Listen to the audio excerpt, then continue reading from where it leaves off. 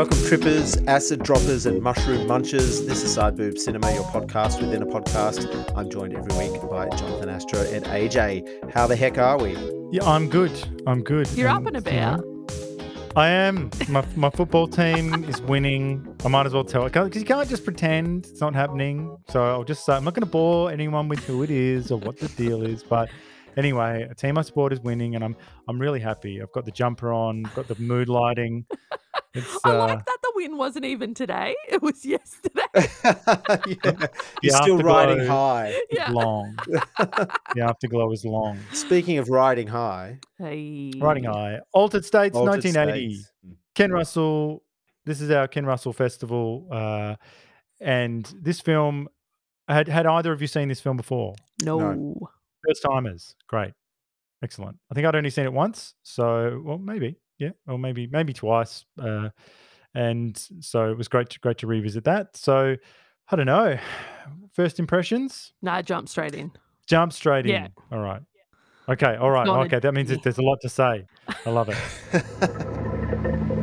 In the basement of one of the country's leading medical schools, Dr. Edward Jessup, candidate for a Nobel Prize, is conducting the most dangerous experiment in the history of science. And the subject of the experiment is himself.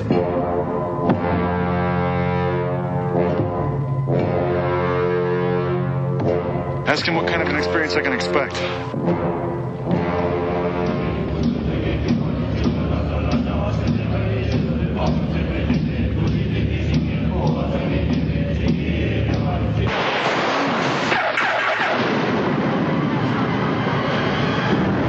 It's deafening. The noise is deafening. It's blacked out.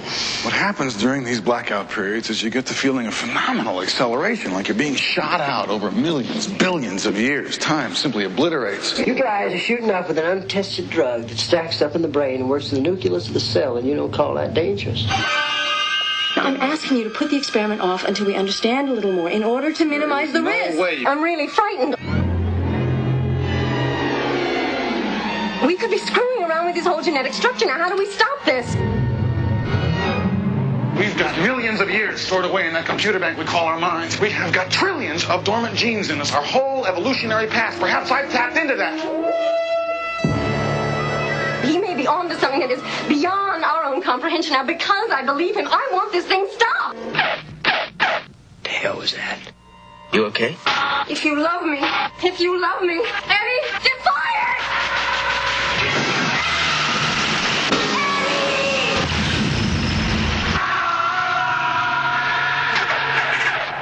Altered States. Edward Jessup, played by William Hurt. Oh, we should probably mention William Hurt. The late William Hurt recently passed away.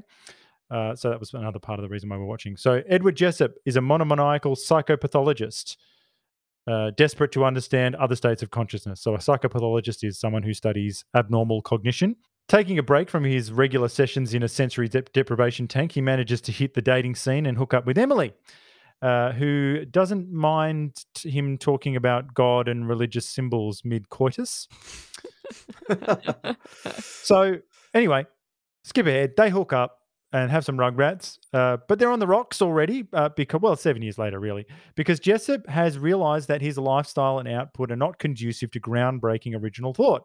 So Emily takes the kids to Africa, where she's doing some research of her own, and Jessup resumes his explorations along with a couple of colleagues.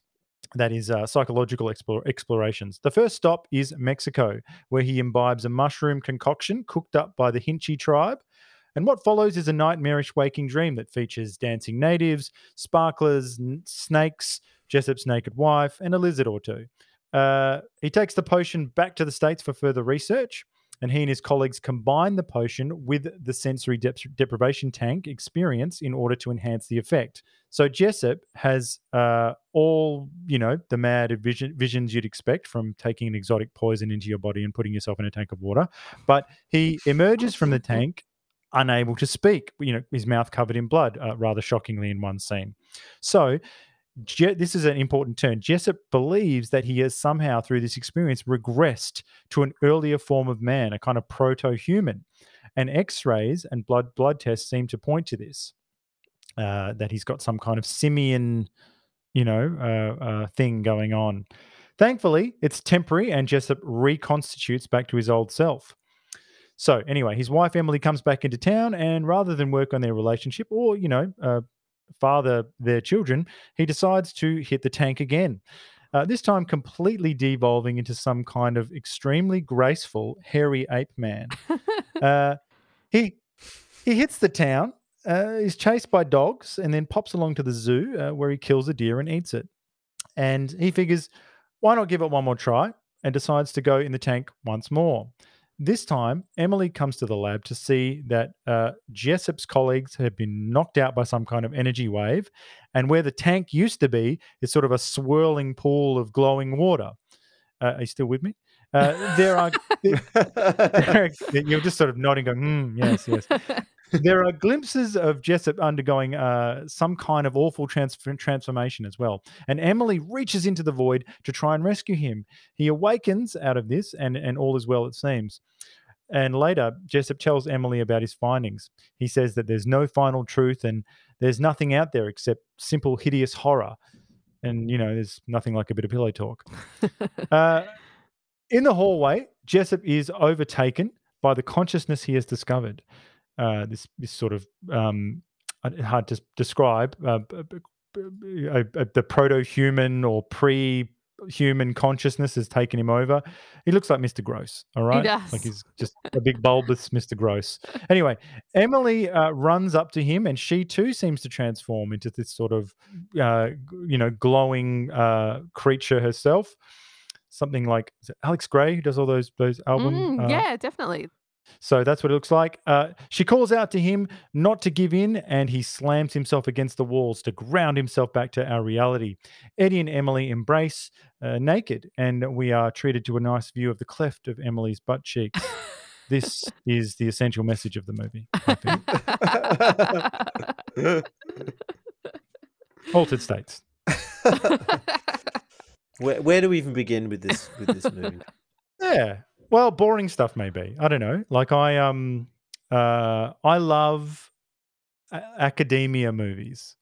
Like I've read this book actually. I read the because it was a novel first by Paddy Chayefsky, and I read the book, an old version of the book.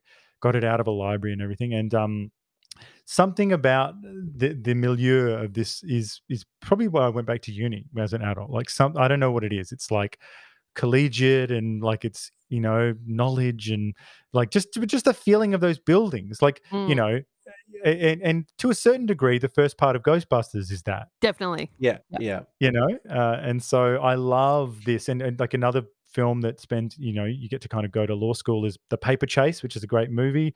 So anything where you sort of get this feeling of being in academia, I don't know, I like it, and so I thought we'd get that out of the way first.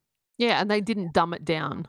No, it was that, but maybe that's a problem because I wonder, we can get into this later, I wonder how that flies with people. Well, there's so much to like in this movie, and I like a lot of it, but one of the problems I did have with it was the constant psychobabble from Dr. Jessup. It's constant and annoying, and it's fast as well. Like the dialogue.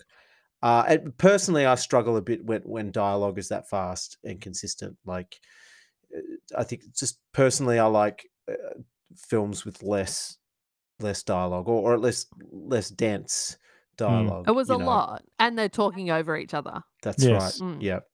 Well, this is sort of maybe, look, this might come up into the trivia later or something, but Ken Russell he does what he does. The writer Paddy Chayefsky does what he does. Yeah. He's a very verbose writer. Obviously, they didn't get along, and so what we've got is the stories of Ken Russell saying, being very open and saying, well, it was my job to sort of try and bring the emotion out of these words, and to try and not focus on these big monologues of, as you say, psychobabble or pseudoscience or whatever, and try and get the focus on to something else, because the cinema it's not a verbose medium. It never has been, and we had 27 years of cinema before we had audio, before we had voice.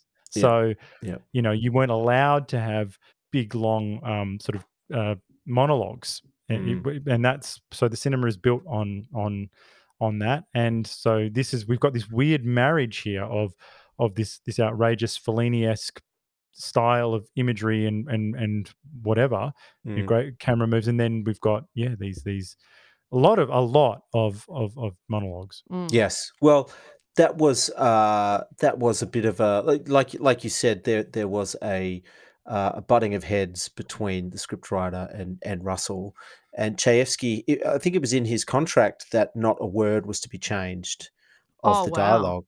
So let me just see here. I've got a few quotes here. It says Russell maintained that he changed almost nothing in Chayefsky's script. We shot every word that Paddy wrote except for some trifling changes in the Mexican sequences, said Russell. In fact, I was more faithful to the script in altered states than any previous movie, and I think I did a great justice. We're saying every word exactly as he wrote it, said Brown during filming. I suppose the truth is he, Chayefsky, and Ken are such different personalities that they found it impossible to work together. So Chayefsky basically had to distance himself from the film, and he took his name off the film, actually. So he's not credited. He's got a pseudonym in the credits, I think. Yeah. And it's interesting. I've got a little thing here from Joe Esterhaus. Actually, it's according to Joe, Chayefsky had a clause in his contract. Yeah, like I said, stipulating that the words in the script could not be changed. And Russell, at the height of his alcoholism, was rebuffed when attempting to change the words, and then began purposely trying to destroy Paddy's dialogue by having the actors eat while they were delivering it, or having them deliver it in a staccato machine gun kind of style, so that you couldn't make out what they were saying. Esterhaus considered the direction of Russell to have destroyed the script and the film, which was ultimately a critical and commercial failure. A heartbreaking experience for Chayefsky, who had fought for decades against that and for protecting his material. It was such a heartbreaking experience that he died shortly afterwards, some say from a broken heart. I don't know how much I believe all of that. Would Russell go out of his way to destroy someone's dialogue, because that seems like he's out to destroy the film. No, I think he would just go with his own instincts, and maybe that runs against what Chayefsky wanted to do, and someone who you could interpret it as malice, but I think Ken would just be doing what he's doing, which is yeah. I think that's big talk, but look, it's a difficult one, because I think that adaptation and collaboration, as we know, is always a big problem. And I would normally go, changing dialogue is, maybe you should ease up on that. However, he did do Network, and now I don't give a lot of films a perfect 10, but that movie's a perfect 10. There's a handful of movies that are a perfect 10, and Network's like a perfect 10. Like, incredible script, one of the greatest screenplays ever written. And I'm so glad that we have it, and I'm sure every word was his. So I don't know. It just sounded like a bad collaboration, If they got on, then he probably would have gone, "Oh, do you think I can have her say this?" And he would have gone, "Yeah, all right, go on." But instead he's gone, "I hate you, and I am the movie." I will not change one word. Yes, that's right. Tchaikovsky, yes. Yes. So the two doctors here, Eddie Jessup and Emily Jessup, they hook up like instantly in this movie. Is that what used to happen in the 70s? I don't know. How did people meet back then?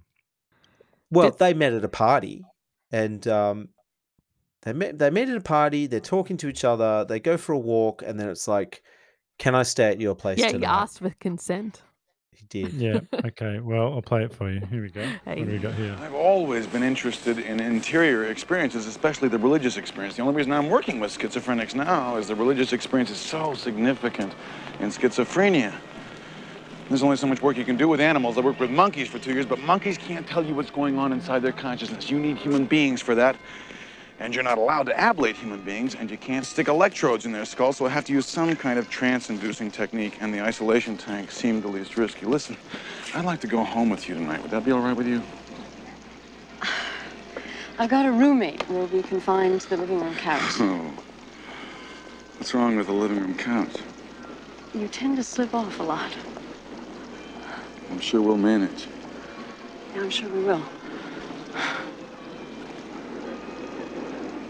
So whenever you want to go there, you let me know. How about right now? Well, he's at the fucking at the smooth. time. It is smooth. He's also sort of toying with her top at the time as well, like sort of, fiddling with her. So he's making connection. So yes, it probably might come up later, but I'm not quite sure what you're meant to do now. Like, are you what are you meant to say? I don't know. Like, Well, you got to give 1.5 meters social distance. Oh yes, Got to yes, add yes, that yes. in. Yeah, so there's no touching. But then again, No touching. But not touching. But if you can identify if she's your kind of person, if she's got two masks on as well, Yes, Or no mask. Yep.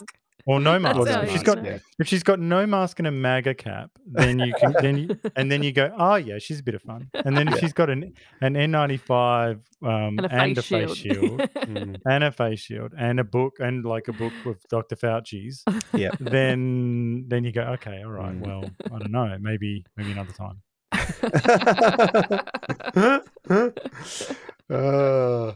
But the some of the freak out sequences in this are fucking amazing. Yes. They are so good. One of my favorite scenes is where the two lead actors here, William Hurt and Blair Brown, they turn into sand and then they erode Amazing. away. That was so good. That was probably Amazing. my favorite little scene. I think of we're all that. in agreement that's the best scene in the movie. Definitely. Like easily, like it's too good. It so is.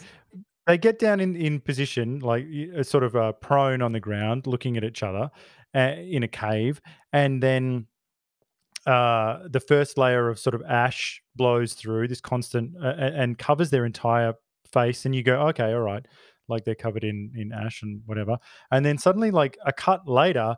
I don't know when they actually become statues because the statues are so amazing. Yeah, you can't tell. Yeah, you can't tell. Like so somewhere in that they become these statues, and then they get sand blown into these mounds and sort of look like eventually end up looking like sand dunes or something themselves. And it gets you and it just you keep reinvesting and reinvesting and reinvesting. This is something that they used to do. They don't really do it much anymore, except maybe in the odd Khan movie now or something. But you used to hold something and get people to reinvest in it. Whereas, I think unfortunately the trajectory of our attention is such that people just go, what the fuck? Like what's that? Nothing happened in this movie. Hurry up. Like, so what? So what? They're fucking statues. I get it. This is why I watch YouTube. It's why they watch clips of Gordon Ramsay yelling at people on YouTube. Yeah. No, it was incredible. Yes. Love it. Love that. Love that scene. It's just so dazzling. I like the change in dialogue, how he's constantly talking about whatever he's talking about, and then he'll change to something else. Like when she brought up, let's get married, and then he's saying mad shit. And then at the end, he's just like, okay, let's get married then. Yeah, but now back then it was a whole different thing. Let's go to all the taboos. Clearly, you know what people would say now? They'd say, "Oh, it's okay. He's on the spectrum." Yeah, definitely. They'd say, "Oh, he's not. He's like," and this is, I'm not saying that this is, I've got autism in my family. Some people say I'm autistic. Okay. Yeah. I would. Would you? So my wife says that too. She said, but anyway, but people back then they would have said, "Oh, he's an asshole" or something. Yeah, He's definitely. self-interested. Whereas now, I don't know what we'd say. We'd say he's neurodivergent and I think his whatever. colleague actually did call him an asshole. Yeah, Son of a that's bitch. right. There's a lot of religious delusion among acute schizophrenics. Some guys say schizophrenics are physically different from the rest of us. It's almost as if they were trying to change their physical selves to adapt to their schizophrenic image of themselves.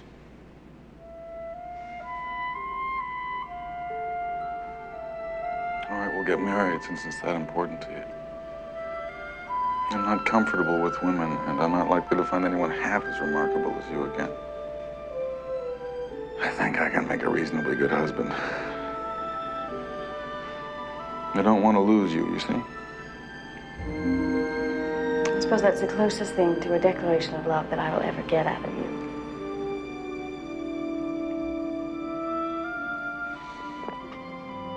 Look, we've all got a story like this. I had a manager at a job like 2 years ago or something, and she was, look, I don't think she was on the spectrum. She was just, she was just a micromanaging bozo who like just got under your skin and just never trusted you and busted your balls. And then I said to a colleague, "Oh, geez, so and so's a bit much, eh? Like that's," and then they just did that whole thing where they go, "Oh, well, I think there's something going on there." Yeah. And then you go, No. "Sorry, like yeah, what they're am I a fucking asshole. That's exactly yeah, right. douchebag. Yeah. So like, unless, so what's the rule? I mean, I try and treat everyone with a bit of kindness, but does that mean that I always need to just be worried about someone who hasn't announced that they are neurodivergent, maybe being so? Self-diagnosed, of course. Yeah. By the way, she was a manager, and if you're a manager, you have to deal with people, and if you can't communicate with people, then maybe being a manager is not the right job for you. That's right. I like that Just you're leave still it there, carrying alright? it after 2 years. yeah. She was a total bitch. She was a total bitch. I hated her. I think we went through this Alright. at the time. We did. We did. Ooh, and it felt good then, and it feels good now. Good. I'm glad. So is the overall theme of this film that men need the love of women or else they devolve into apes? I mean, we see this a little bit when the wife and kids are out of town for more than a few days. Men wear the same clothes every day. They stop washing. They end up eating plain bread and condiments only because that's all we have in the fridge. There are spanker chiefs all around the house. The toilet never gets flushed. Your grimy t-shirt doubles as a dishcloth. You never wear pants or underwear. So, is that what's going on here? We need women in our lives or else we turn into these weird beast ape men and kill deers and eat them. And Pretty much. Astro does get quite weird when Katie goes away for a long period of time. Yes, I know. Yeah, she went away, and I did drift into the arena of the unwell. I'm not quite sure what it is. Embarrassingly, I think it is simply just not having enough people to talk to. Like normally, she bears the brunt Yeah. of it. So, I just go anyway. So, this CRT stuff's a bit annoying, eh? Yeah. And she says, yes, isn't it? And I go, yeah. And then later on in the day, I go, like, fuck, what happened to rock and roll? How come no one listens to November Rain anymore? And she's like, it's a good song. And I go, yeah, I know. I mean, bring it back, I say. And then, and so because awkward water cooler chats.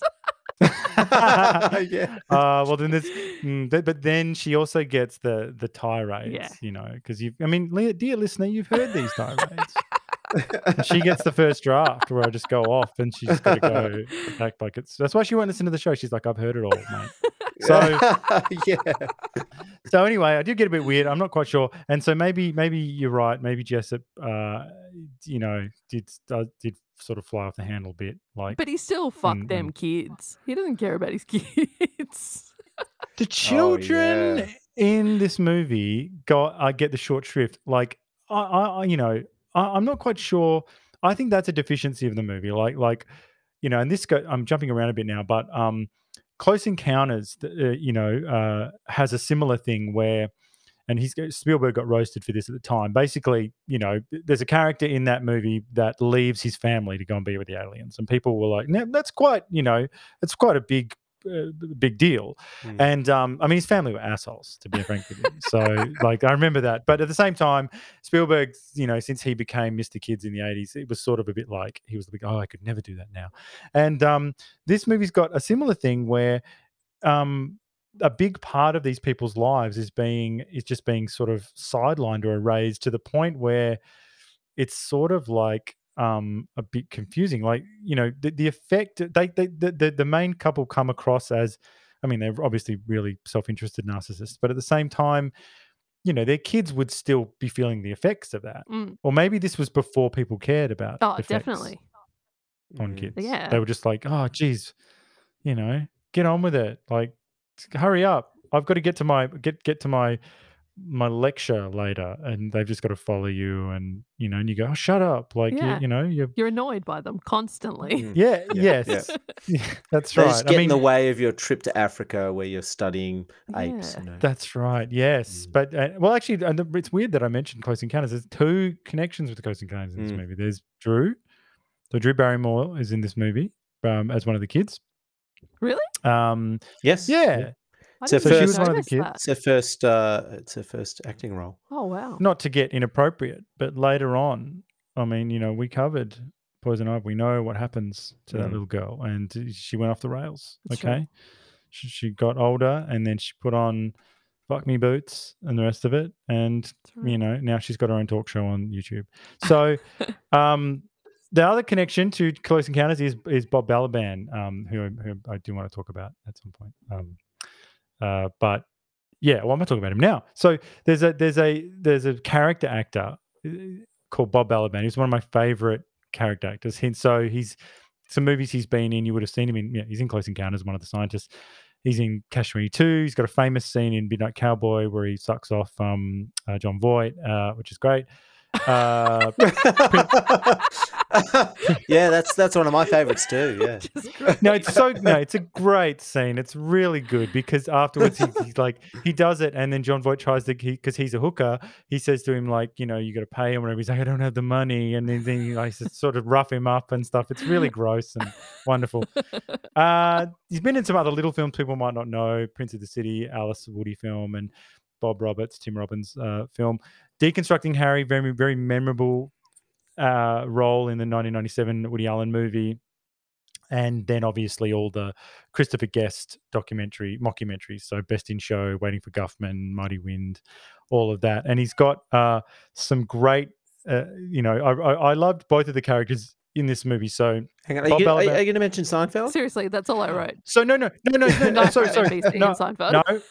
Hold it. So there's two other roles that I've even got them written here, and I forgot this is the most important one, and you brought it up. One of them is the West Wing, very memorable episode in the West Wing. He plays a sort of a gay rich donor in one of the episodes. But his greatest role is Russell Dalrymple in Seinfeld. That's the greatest thing he's ever done. Like that's hands down. Doesn't he say "Get a good look, Costanza"? Yeah. Yeah. So he says "Get a good," and when Costanza looks down Denise Richards' top, at her bosoms, because that was back then it was funny, whereas now I don't know what the fuck it is now, but right, yeah, all of it, and it's his daughter, so yeah.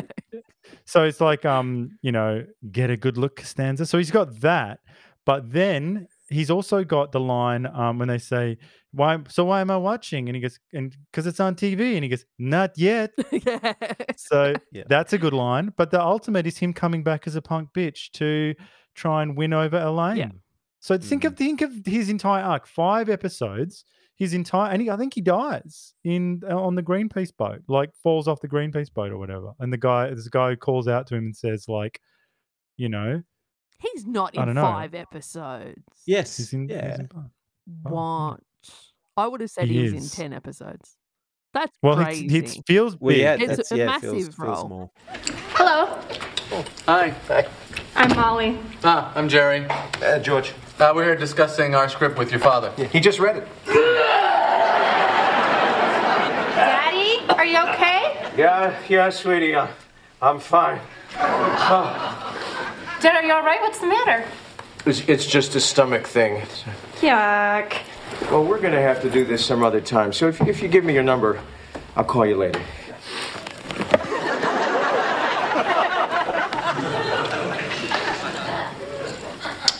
Get a good look, Costanza? It is an incredible role, like, the head of NBC, just like hilarious straight man. Straight, yeah. I mean, he is, and his career shows it, like a total journeyman. Like, you never appreciate these actors. You never appreciate these character actors, and you really should. Like, they just bring your whole movie to life, or your show, or Seinfeld. Seinfeld would be a weaker show without him. Like, think of anyone else playing that role. I mean, he just played it so beautifully. I don't think enough people talk about the huge supporting cast in Seinfeld. All No. these little character actors all through the seasons. No. We could have a They don't. Seinfeld podcast, really. Well, I'm sure there's one out there. I'm sure there's 10 well, out there. Well, it's an incredible show. So that's Bob Balaban, but in this movie, he's got a couple of great lines. There's a scene where he does wonderful academic shouting. So listen to this.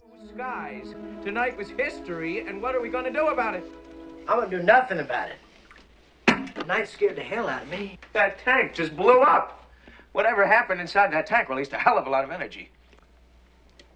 For God's sake, let's drop this goddamn thing. I don't want to talk about it. I can't help it. You may want to go to sleep right now, but the way I feel, I don't expect to go to sleep for a year. I'm on fucking fire. I am in there mopping up the goddamn tank room, and I would like to know why. Do you believe in supernatural agencies, Mason? No, sir, I do not. That what we saw tonight was a physical phenomenon, an inexplicable physical phenomenon. And if it's phenomenological, then it's explicable, and I've got to know why. Let me talk, for Christ's sake. I have been in there mopping up that goddamn tank room for the last 3 hours. I can tell you what I would like to do. We have got to repeat this with other human subjects. We need a selective sample. We will put up a notice in the Student Union for Volunteers, something like that, and get 5 or 6 subjects. Go back to square one with them and step up the doses of the drug in a graduated fashion. with all the and check them against petitions steady against values. genetic Oh, engineering we and can even get a protests against grant nuclear for power. Christ's sake. The big Give them some moral bullshit science about of people, shaking man. the drug And here you are, clearance. telling you use an untested drug. I'm shoving this in your vagina. It was delightful.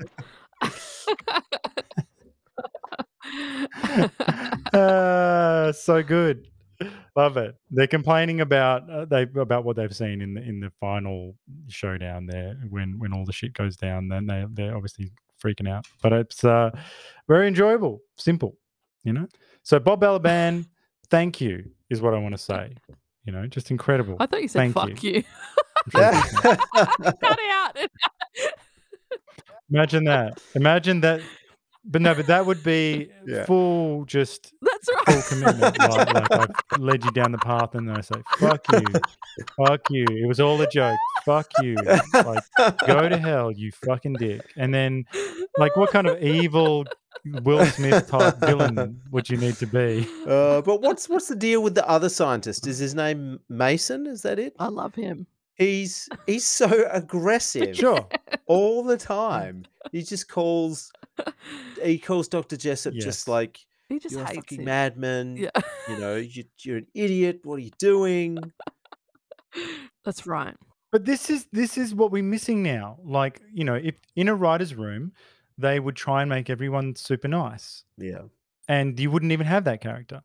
Like, the point is, you've got him so that he can do what they call raising a lantern to things. So all those characters are doing is taking some of our concerns as an audience and saying them or saying how we feel possibly and raising a lantern to them. And so we go, okay, well, they've covered that off. So they wouldn't even have that character now. They'd say, oh, everyone's got to be nice, or he's got to have his own story, or he's definitely got to be non-binary. Or they'd be enemies. They wouldn't work together. Yeah, well, that's right. Whereas, like, it's wonderful that they've got this antagonistic. It seemed very realistic that they're these sort of high-powered guys who are. But then I love it how he sort of fully at cracks each the other's shits, throats. and then I'm not going to work with you guys, and then you see him in the next scene come back. I thought it was realistic. Yes, that was Ghostbusters like. In its because you can be angry at the way it people played and out. crack the shits and then come back together, like still be on the same team. Yeah, unless it's a hate crime. Yeah, but then that's that. Then you've got to watch what you're saying. I'll be back next week, guys.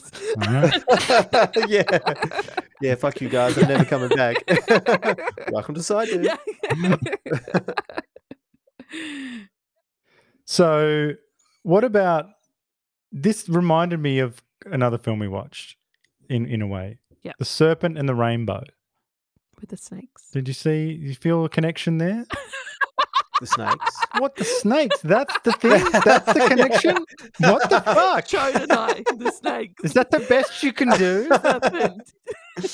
They're both about like a guy going on a, psychological journey. They both take serum from another, like a tribe, bring it back to America and study it. And you goes, yeah, the snakes. Yeah. Simple. Yeah, all of that. All of that. Yeah. All of that. Yes. Okay. All right. Well, check that movie out too then. Yes. Yeah. Check it out too. I remember not liking that film.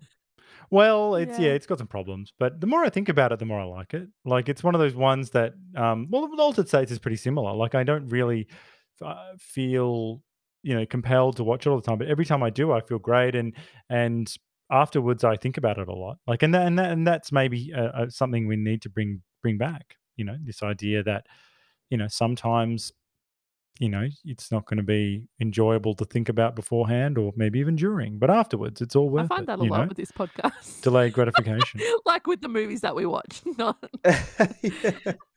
Yeah. Yeah. It's only Yeah. afterwards that you go, that was very good. amazing. Hard Bodies. Hard Bodies. Yeah. Yeah. The Beach Masterpiece. Girls. The Beach Girls. Yes. Mm. This And is the those were cinema the art 10s you were we talking need about more before, of. right? Yes. Absolutely. That's all I was talking about. You mentioned the family earlier, and I think one of the flaws in the film is that all of that happens so quickly. Like he gets married, like hooks up with a chick, he gets Mm. married, he has kids, and then bang, he's divorced. Mm. It's that all seems to happen too quickly, and they don't really shoot it or edit Mm. it in a way where You're you just feel the constantly passage getting of time. told 7 years, 7 know? years, 7 years. Well, compare it. Yeah. Yeah. Well, compare it to The Exorcist, for instance. So I feel like we spend a bit of time with Reagan's character in The Exorcist before she's Pazuzu, or possessed. So, we really do get to see her being a kid and engaging with her and, Mm. before she's completely taken over. In Altered States, we don't see, they're in a hurry to get on with it, and maybe they've, as I said at the beginning, sidelined the kids, sidelined the family life to the point where you go, well, I don't know. I think isn't that interesting to see the effect on that your studies and this consciousness, the search for consciousness is having on your family and Mm. Yeah. And the constant tripping out, drugs, Mexico. yeah. But then again, I guess we sort of covered this a bit, but like I feel like my sisters, one of them grew up in the 70s and stuff, Oh, and yeah, it did no. seem pretty loose. Like their parents didn't really care, Mm. and Yeah, so but maybe that was their relationship could all have part of it. been Yeah. like she still loved him. He was the one that was saying, let's get divorced. Wouldn't you think that she'd be like, oh, well, you don't care for me or the kids, really? You're doing your own thing. You want to fuck co-eds. It's all good. She was Yeah. all in. He did did. get some grad student did. runoff. Mm. And she was still going, so she's in the bed. This is the student. Because she goes, are you okay, Yeah. Dr. Jessup? And you go, oh, no. Yes. Yeah. He's even keeping the honorifics Yeah. in bed. Yeah. They're not on a first name basis. But back then, again, it was charming and understood that you could nail your students or you'd be PhD students and stuff, and that was all good. Whereas now, if you did it, I'm pretty sure there'd be a Royal Commission of the Royal Commission. Like, they'd say we're looking into the people who looked into it because it's that bad. Yeah. Well, Chayefsky said that his script is that the movie is a love story. I thought so. Oh yeah. Oh well. Yeah, it is. Yeah, because it's life affirming Mm. in a way. But maybe the problem is, what do we think of William Hurt as an actor? I think he's good. Yeah. Yeah, I mean, I like him, but I'm just saying, like, I think his character is not particularly likable. But I think he's okay, in this movie. good at him.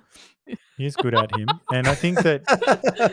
No, I know what you mean. And, He fell English. That's impossible. So no, but do they have much chemistry? The two? Something. They got something, but they don't. There's something, but they don't have everything. Mm. They're not. It's almost it seems to be a marriage of convenience to begin with, in a way. Like Yes. they're both scientists. and they academic wanna- creeps. Yeah, they want to be getting tenure at the same universities, and Mm. Yeah, I don't know. But it does feel like, yeah, pretty. I mean, he does come around in the end. He does say that, I want to. You get the sense that he wants to be here now and not in a tank chasing the Caveman dragon. status. Caveman status. Yes. Yes. He just wants that. Just go back to basics. He just wants to hunt, sleep, fuck, survive. Yeah. Yes. Well, okay. I mean, so, but Sign me up. but I mean, actually, what happened to the metaphysical? Like, why? Because it feels like even in the 90s when we had that cycle of movies, like even the Matrix and even Truman Show and even Ed TV to a certain degree, but there was an interest, Dark City, whatever, at that time, in the nature of reality. Do you know what I mean? And there were previous times, so obviously coming out of the 70s and the 80s, whatever, there were times where we were thinking about the nature of reality or things that aren't just the everyday. We're thinking of God, the divine, the other consciousness or other dimensions, whatever. Whereas now, could we be more obsessed with this thin layer of skin? Could we be Yes, more yeah. obsessed with the self? Like that is the exact opposite message from all the great religions and particularly the Eastern philosophy.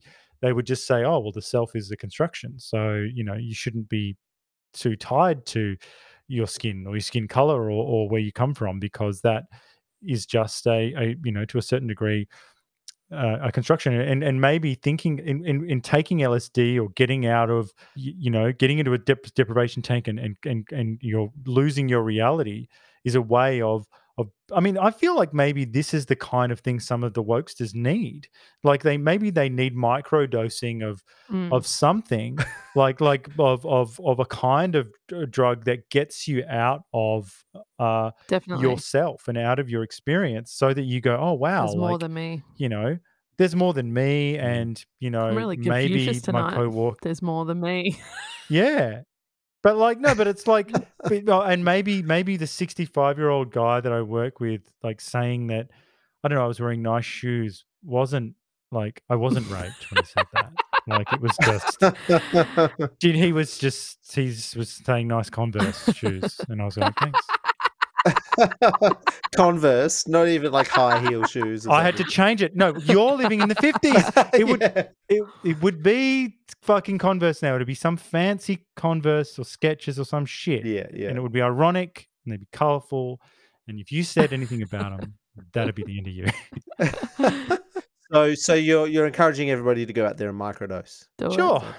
Whatever. No, what I'm encouraging people to do is to stop being fucking assholes and whatever they need to do. And at least the message of this movie, see, that's the thing. I feel like if you explain to some of these people now about, other consciousness and finding the limits of our reality and what's real and what's not, I feel like, because even the gender obsessed people and all that, they are they're not interested in getting rid of everything, because they love, our plane of reality.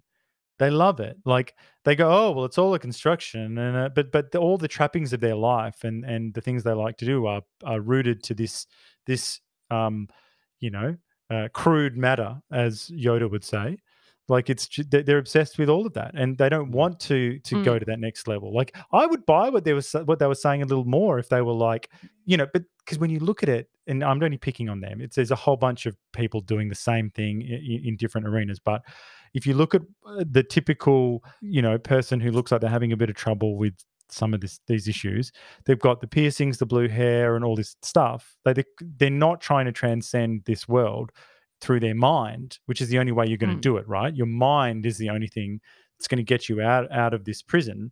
Even the Stoics knew that. They said, as long as I've got my, my mind, I can. You'll never get me. Whereas if I'm like doing 4 bleaches worth on my hair and then getting the blue, putting that in, and doing the other half red, and that's 4 Saturdays gone of me doing that. Don't forget the ironic tattoos and like, writing the ironic songs that are to sort of stir up the right or whatever you've got to do on TikTok. So, I mean, all of this stuff is like anti-transcendence, anti-metaphysical, you know? Yeah. So I don't know. I hope everything's in cycles, and maybe soon we'll get back to something. Yeah, get interested in our reality again, and say, "Wow, what is reality? What is this experience that we have?" As opposed to, anyway, this is all there is, and women have penises, and then you go, "Wait, what?" And they go, "Yeah, well, this is all there is, and if all there is this, there it is down there on that woman," and you go, "All right." What are you saying, sir? Sir, kindly leave my house. It's ma'am. It's ma'am. Yes. Post a link to that video. Yes. Yeah. That's a classic. So, all right. Well, I'll lighten things up. AJ, just quickly knock this off. Keeper or creeper? A couple of interesting picks tonight. Let's start with William Hurt as Dr. Eddie Jessup, researcher at Harvard. Okay. That's the Ivy League. I like it. Okay, all right. What's the Ivy League? They get paid significantly a lot more, than other people. He does like a bit of me time, so I don't know how that sits with you. Years worth of me time. Yes, and when I say me, I mean him alone in a tank. So it's not like he's going to Thailand with the boys. No, he's not doing a Warnie special, no. But he is fairly adventurous, though, because some people wouldn't even order a different dish at their local restaurant, whereas, I mean, he's going to drink mushroom juice to see what happens. That's true. So that's evidence that he can be fun. Yeah, he can be fun. And he's a little kinky, He's like a bit of mystical sort of Sting type sex. I'll pay that, yeah. Because Sting, he's into some of this stuff. So dirty talk to him is more, God, Jesus, crucifixions and stuff. Heavy. I would have thought a bit heavy, but especially when we're banging for the first time. Yeah. Yes. Well, I've got a great quote for you. Go on. You don't have to tell me how weird you are. I know how weird you are. I'm the girl in your bed the past 2 months. Even sex is a mystical experience for you. You carry on like a flagellant, which can be very nice, but I sometimes wonder if it's me that's being made love to. I feel like I'm being harpooned by some raging monk in the act of receiving God. Harpooned. Yeah. Receiving God. So that's, I don't know what to do with all that, but anyway, I don't want to say selfish, all right? But I'm not certain he'll ask you how your day was. Yeah, that's true. And as we did say before, it's unconfirmed, but I think he likes a bit of that grad student runoff now and then. So, if it's on offer, he might just every now and then just nail one of them and not even feel guilty about it. No, he seemed fine Just with it. all in the name of research. Yes. So that's Dr. Eddie Jessup. And keeper or creeper? Well, it'd annoy me that I couldn't reach him while he was in the tank for hours. That'd be annoying. Right, out of contact. And he's losing hours. He's yes. Yeah, he's fully blacking out. Yes. So and you can't rely on him, No. And he does turn into an ape man from time to time. We didn't mention that. No. Well, that's just, we'll just stick with him. We'll stick with this first. You don't know that. So let's just say you don't know that. Not knowing that, keep it. It's like Teen Wolf. Yes. The Fly meets Teen Wolf. Creeper. Okay, all right. It's Dr. Eddie Jessup. He's creeper. So next up, Ricky sort of foreshadowed Miguel Godreau as Caveman Jessup. So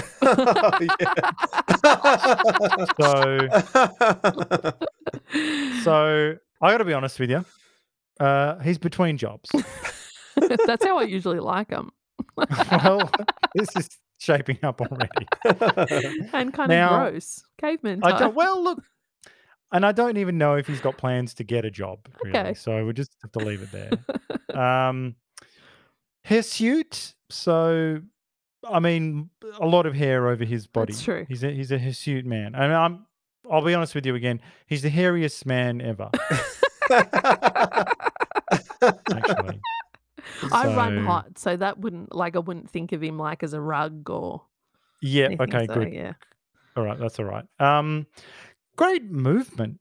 A lot That's of true. very good movement. Athletic. Big hairy balls. His toes were You impressive. see him jump on top of cars. His balls are just. Yeah, I didn't see him, but Ricky, Of course, Ricky Ricky saw him. did. Ricky saw him. I couldn't look away. Now, what about this? Is a big one. He's a meat eater. Oh, it's true. Is this a deal breaker, or Nah. do you maybe see through it? I Or? could, Okay, all right. yeah. Okay, all right. Still looking good. Now, again, I'm not sure if he's a very good listener, Oh. but well, this is not good either. His EQ would be pretty low, but ironically, his IQ is certainly terrible. So I don't know how that's going to go. But then again, a simple guy, simple needs. It's true. And, how do you get him to IKEA to have a look around on a Saturday? Difficult. I don't know. Difficult. But I think he's more available than normal Jessup. That's So, true. Yeah. So that's Caveman Jessup. Keeper or I creeper? think creeper. Oh, I was so hoping you'd close. say keeper. You got very close. I think the build was all wrong, I Yeah. think, from what I'm getting. He was From what quite I know. muscular. He was. Mm-mm. Yes. What about those toes? Yes. Impressive. Yeah, he had a lot going on. Mm. Dancer, I think, in real life. Yes, yeah. Hey, it's in my trivia. Oh. Are we ready for trivia? Let's do it. You want some trivia? Okay. So in 1981, in a 1981 interview with New York Times, Blair Brown said many of the actors and crew tried out the isolation tank, and William Hurt actually hallucinated while Brown found it very peaceful. So Paddy Chayefsky's novel was partially based on the work of neuroscientist and dolphin researcher John C. Lilly, who invented the isolation tank and first started taking drugs whilst tanking. Lilly's work had inspired Mike Nichols' earlier dolphin movie, The Day of the Dolphin, 1973, and Lilly was an uncredited scientific researcher on both pictures. Ken Russell alleged in interviews he was the 27th choice for director, stating that Warner Brothers had only hired him after 26 other directors had passed on the project. So I don't know whether he's taking the piss there or not, but I don't think he's happy about it. If your wife said you were number 27, what would you say? Oh. You'd say, all right. Fair well, enough. he got to make the film though. Hey. We just got an insight into the way Ricky thinks. She goes, you were number 27, and he says, who popped you one? Yeah, that's right. Simple, and I like it. I like it. Life too. affirming. Yep. It's my seed that got in there. No slut that's shaming right. here. You. So some footage of the hell sequence in the hallucinations comes from a 1935 Dante's Inferno film. I knew it was that era. It looked like it because Yeah. again the scale of people as well, Yeah, yeah. It looked like some massive sound stage. like in Metropolis or something or something Yeah, like that. yeah. It's the only movie to have filmed in the Bronx Zoo. Oh. Oh wow. Yeah. Okay. It's the film debut of Drew Barrymore and John Hurt, and it's Blair Brown's first nude scene. So first for everyone. Most important. Most Yeah. important. Very good. Just keep on murmuring it. Where's the button? And then we see you shaking. I was just speaking from the heart. Well, I sent a screenshot of that ass to you guys. did. Yeah, saw it. Earlier in the week. Very good. So Very this good. film was an early user of primitive CGI. The final transformation segments scanned in footage of William Hurt wearing Dick Smith's distorted bodysuits and added Dick Smith. added in the granular energy effect by computer. So this film was also one of the first movies to use computer assistance to make rotoscope mats needed for both Hurt and Blair Brown's transformations in the final sequence. Dick Smith's incredible makeup artist, special effects makeup. For guy. our Australian audiences, we're not talking about Dick No. Smith, the entrepreneur. Different guy. For And just to AJ. give you two things he did. Two things he did, which are incredible. He did Taxi Driver. So some of the effects in Taxi Driver, like Travis getting, shooting people and stuff, like the hand getting blown off. So he did all that. He did Exorcist, lots in the Exorcist as well. Like incredible legendary. So we've got him to blame for the green slime. Yep. Well, he did a lot of the stuff in them. He might have done the green slime, but I think he did everything. All the good stuff in the Exorcist, he was across it. An incredible guy. So yeah, wonderful. And the CG in this movie is underrated. It is, yeah. It's too good. It's one of those movies, a bit like The Abyss, which is a few years later. But you watch The Abyss, you watch this, and you go, and it's too good for when it came out. You're like, wow, no one at the time would have even known that this was fucking amazing. Yeah. They would have gone, wow, that looks good. But then you look at what they're watching on TV or something, watching the original Battlestar Galactica, and it looks like garbage or something. Whereas this is clearly fucking amazing CG. Yep. My last little trivia here is the film was released on Christmas Day in 1980. So what a festive movie to go out and see. Hey everybody, let's go to the cinema. Yeah. What would you like to see, kids? It was a bit of a bummer of a time, I think. So maybe that's what they were into. Yes. The reviews were mostly positive. That's surprising. Which makes a change. Usually I'm banging on about how everyone hated it, but Janet Maslin of the failing New York Times termed the film a methodically paced fireworks display, exploding into delirious special effects sequences at regular intervals and maintaining an eerie calm the rest of the time. If it's not wholly visionary at every juncture, it is at least dependably, even exhilaratingly bizarre. Its strangeness, which borders cheerfully on the ridiculous, is its most enjoyable feature. Richard Corliss of Time magazine called the film a dazzling piece of science fiction. He goes on to say it opens at fever pitch and then starts soaring into genetic fantasy, into precognitive dream of delirium and delight. Madness is its subject and substance, style and spirit. The film changes tone, even form with its hero, every new mood and mutation. It expands and contracts with his mind until both almost crack. Goes on and on and on. Wow, they love it. So yeah. Yeah, that's everyone seemed to like it, which is really surprising. Even Ebert. Yeah. What did Ebert think? I didn't check in on Ebert. Well, good. Fuck him. So like he's disappointed us like so much, and so I don't think we should reward that. So all right, it comes to the Me Too meter tonight. Just a couple of things to consider, as always, not too many.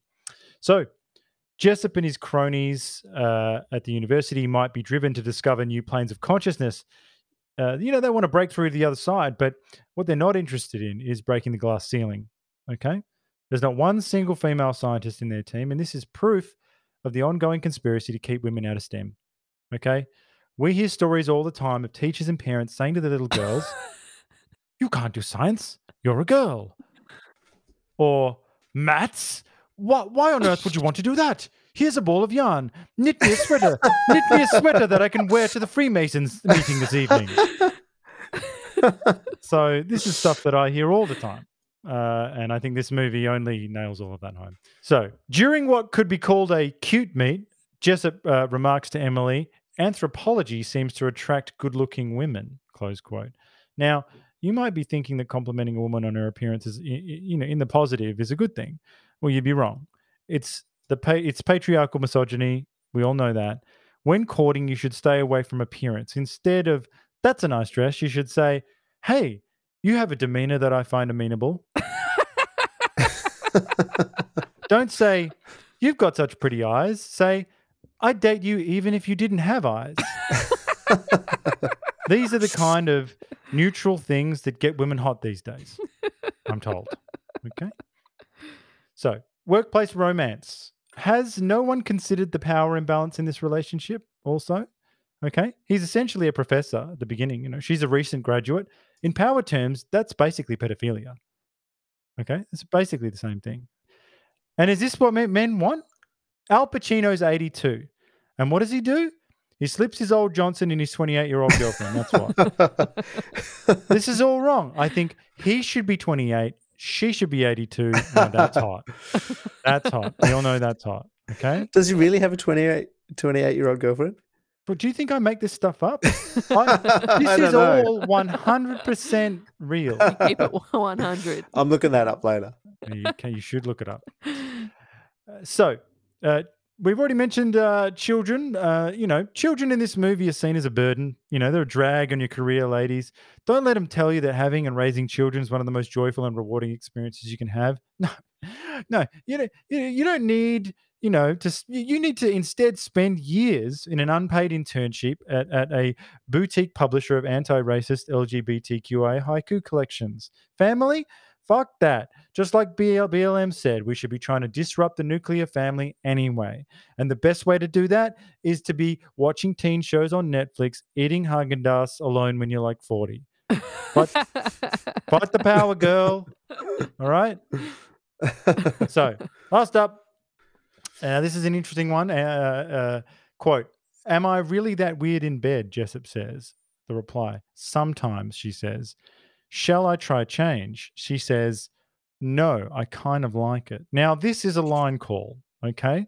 Kinks are something that you should not only talk about all the time, but you also need to somehow shame your listener if they're embarrassed by the dreadful things you need to get off by. You know what I'm saying? So, why on earth did they ever keep all this stuff behind closed doors, I say? Bring it all out. Tell everyone at Christmas dinner about how you like choking and pegging and dressing up as a furry animal and being rogered senseless by strangers. You should never feel ashamed about sex, even if what you're doing is completely hollow and disgusting. Okay? So that's take what you will, as always, from all of that. Just things to consider. A couple of microaggressions in there. One quote from Bob Balaban. He says of Emily, "Terrific housekeeper she's not." When there's all this stuff on the bed, so he knows what a good house is made of, and it's not her. A little line from one of our favorite scientists at one point. I think William Hurt said something. Oh, it's from the Hinchy Indians, and he screams out, "Fuck the Hinchy Indians," which I thought was a nice. Little bit of race-based hatred. So that's in there too. So, Me Too Meter, what do we give it out of 10? This is a tricky one because some of the things you brought up about women not being represented in STEM, that sort of thing. I think that pushes it up, don't you think? Yeah. Sure. Depends. Well, yeah, I guess so. But at the same time, this has just come up recently again. Like,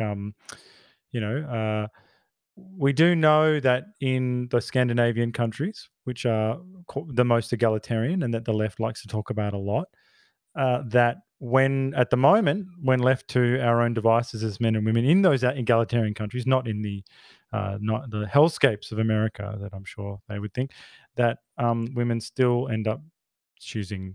By and large, what they choose. Anyway. Well, at least she still had her job when she had kids. She was still working. And I think, and look, the left would be all about that. They'd be like, you got it because career, that's the most important thing ever. I mean, family, what's family? I mean, what's the big deal there? Well, fuck them kids. Like, Fuck she those didn't kids. care about the kids either, really. She didn't. Just let BLM raise them. Yes, that's right. Yeah. The village. Yeah. It takes a village to raise a child. So, look, I don't know. Like, I feel like, I don't know it wasn't like overtly offensive again. But then again, his piggish behavior towards women as well. Yeah. But then I feel like the movie acknowledged that he was a pig, though. Like, because it wasn't like he was a great guy. No, he wasn't. Again, I always bring up Mahoney, but he wasn't. It wasn't saying that this is just like a Mr. Fun and it's all good. Like, he was clearly not a well guy, but he's not. Was he a celebrated scientist though? Yeah, like some sort of prize winner scientist. He was on the right track, but he said he hadn't. He was just sort of ticking the boxes. Yeah, like he wasn't having original thought or anything. So I don't know. Like, but he did prevail in the end. Yeah, I reckon I'm going to give it 5. Okay. Yeah, that's up there. I think I could go 4.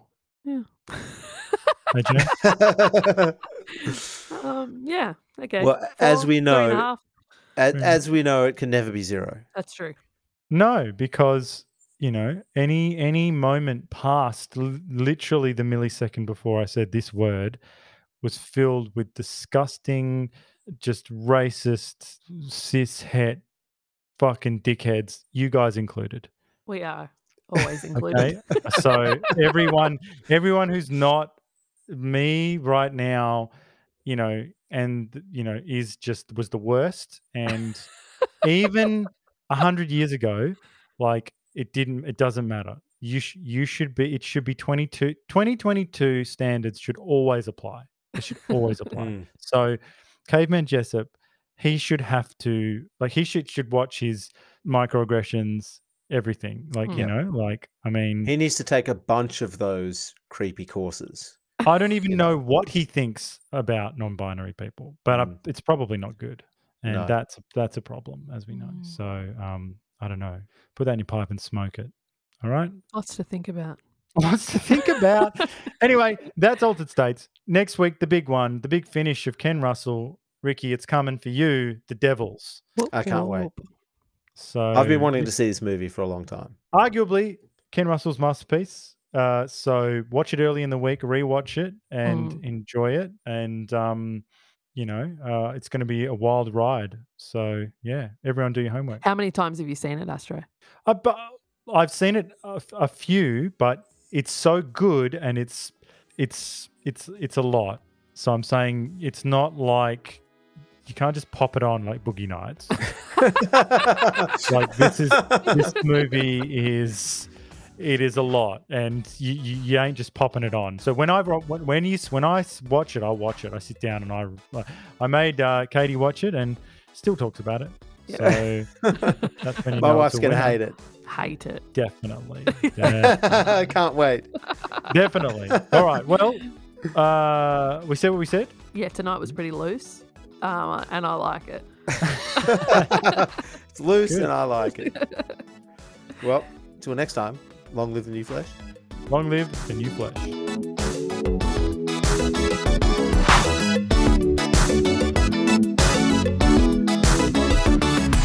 Fuck you. It was all a joke. Fuck you. Go to hell, you fucking dick.